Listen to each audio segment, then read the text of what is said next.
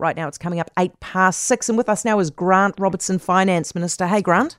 Evening, Heather. All right, the spending cuts you've just announced today, how much is this of total spending? 0.7%? We're looking at 27 billion, about 19% of the overall government expenditure is up for cuts, and then of that, between 1% and 2% for various agencies. So look, you're right, in terms of the overall scheme of the budget, it's a small percentage, but that's because we wanted to protect frontline services, make sure that people could continue to access the health and education services, that we didn't affect the police. You could cut more than frontline services. You don't have to cut frontline services. You could save more than that by cutting wasteful spending. Well, our view is that these are the responsible savings that we can make. It's always a balance for us, making sure that we do deliver the services and programs that New Zealanders need. And this is what we believe we need to do to meet the rules that we set ourselves to get ourselves back into surplus. Other parties can promise cuts, much deeper than this, but that'll affect the services that New Zealanders get. How much has your spending gone up in the last 6 years? Look, it's gone up significantly, and that's because we were dealing with COVID. Well, it's tens of billions of dollars extra that's gone in. And 70%. And that's because we've had to deal with a massive global economic shock, and we've had to protect and support New Zealanders through that. I think that spending was needed. I think most political parties wanted us to spend that. In fact, we're looking for us from time to time to spend more. What we've said in the beginning of this year, in the budget in May, was that we would, be working our way towards 31.5% of GDP spending for government. To do that, we're removing and reducing spending in a number of areas.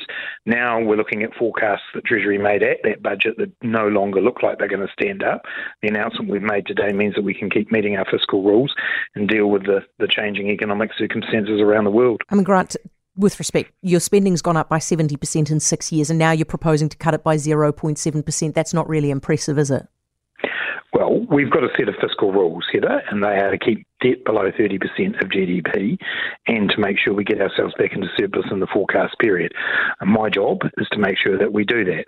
Other people might want to promise bigger cuts. That's absolutely fine if they want to do that, but they have to justify what that'll mean for New Zealanders. Why didn't you cut fees free? The proposals that I've seen cut deeply into services that New Zealanders want. Why didn't you cut fees free?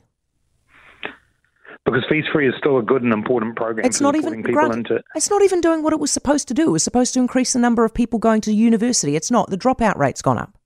Well, actually, it had a number of goals, and one of which was making sure that we did support people to get over that barrier of the first year of costs. It's not just for those at university, it's also for other programs as well. We continue to believe that it's an important part of supporting New Zealanders into higher education. Again, other people can promise to do different. You've got to be able to make it add up, and there are consequences to the cuts, and the consequences would be the costs on those New Zealanders who currently benefit from fees free if we got rid of it. We all paid for our own university. It's not a big deal. That would have saved you $1.2 billion at least in the next 4 years. How much are you still spending on Provincial Growth Fund?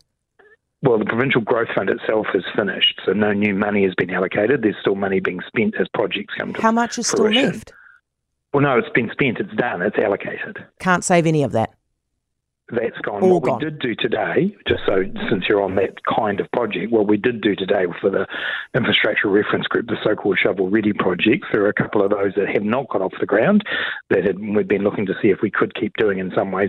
We reduced and got rid of that funding today. Listen, so we've gone from 48,000 public servant staff to 62,000 since you guys have been in government. How many are you going to cut?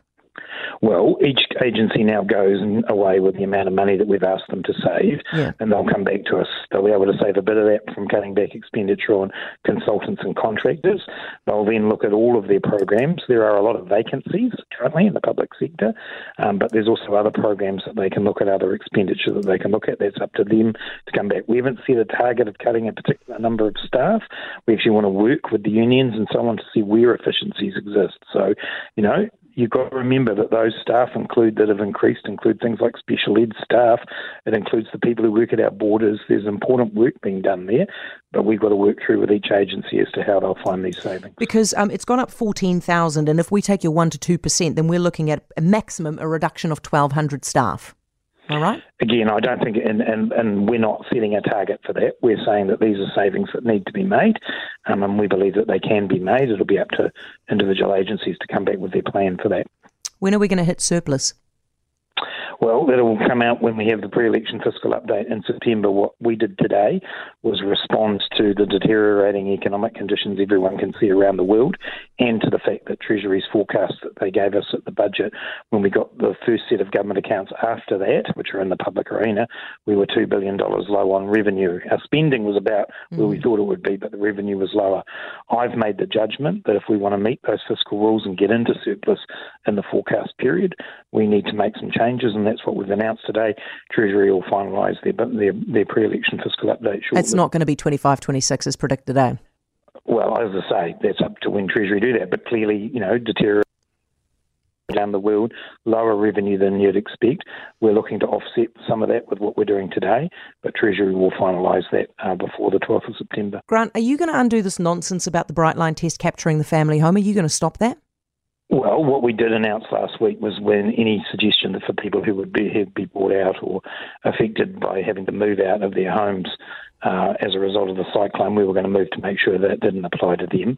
Ever since the Bright Line test was introduced by the National Party, it has been possible if you spent a long time away from your family home that it could be captured. We certainly don't want people to be captured routinely.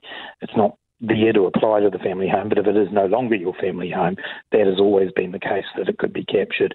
But Minister Edmonds has been seeking advice on the various individual circumstances that are out there, but we know for those affected by the cyclone, it won't be applying to them. So at the moment, it's going to affect people who, for example, get cancer and need to move to their parents' house to go and get treatment. If they're away for a year, they'll get snapped by the capital gains tax.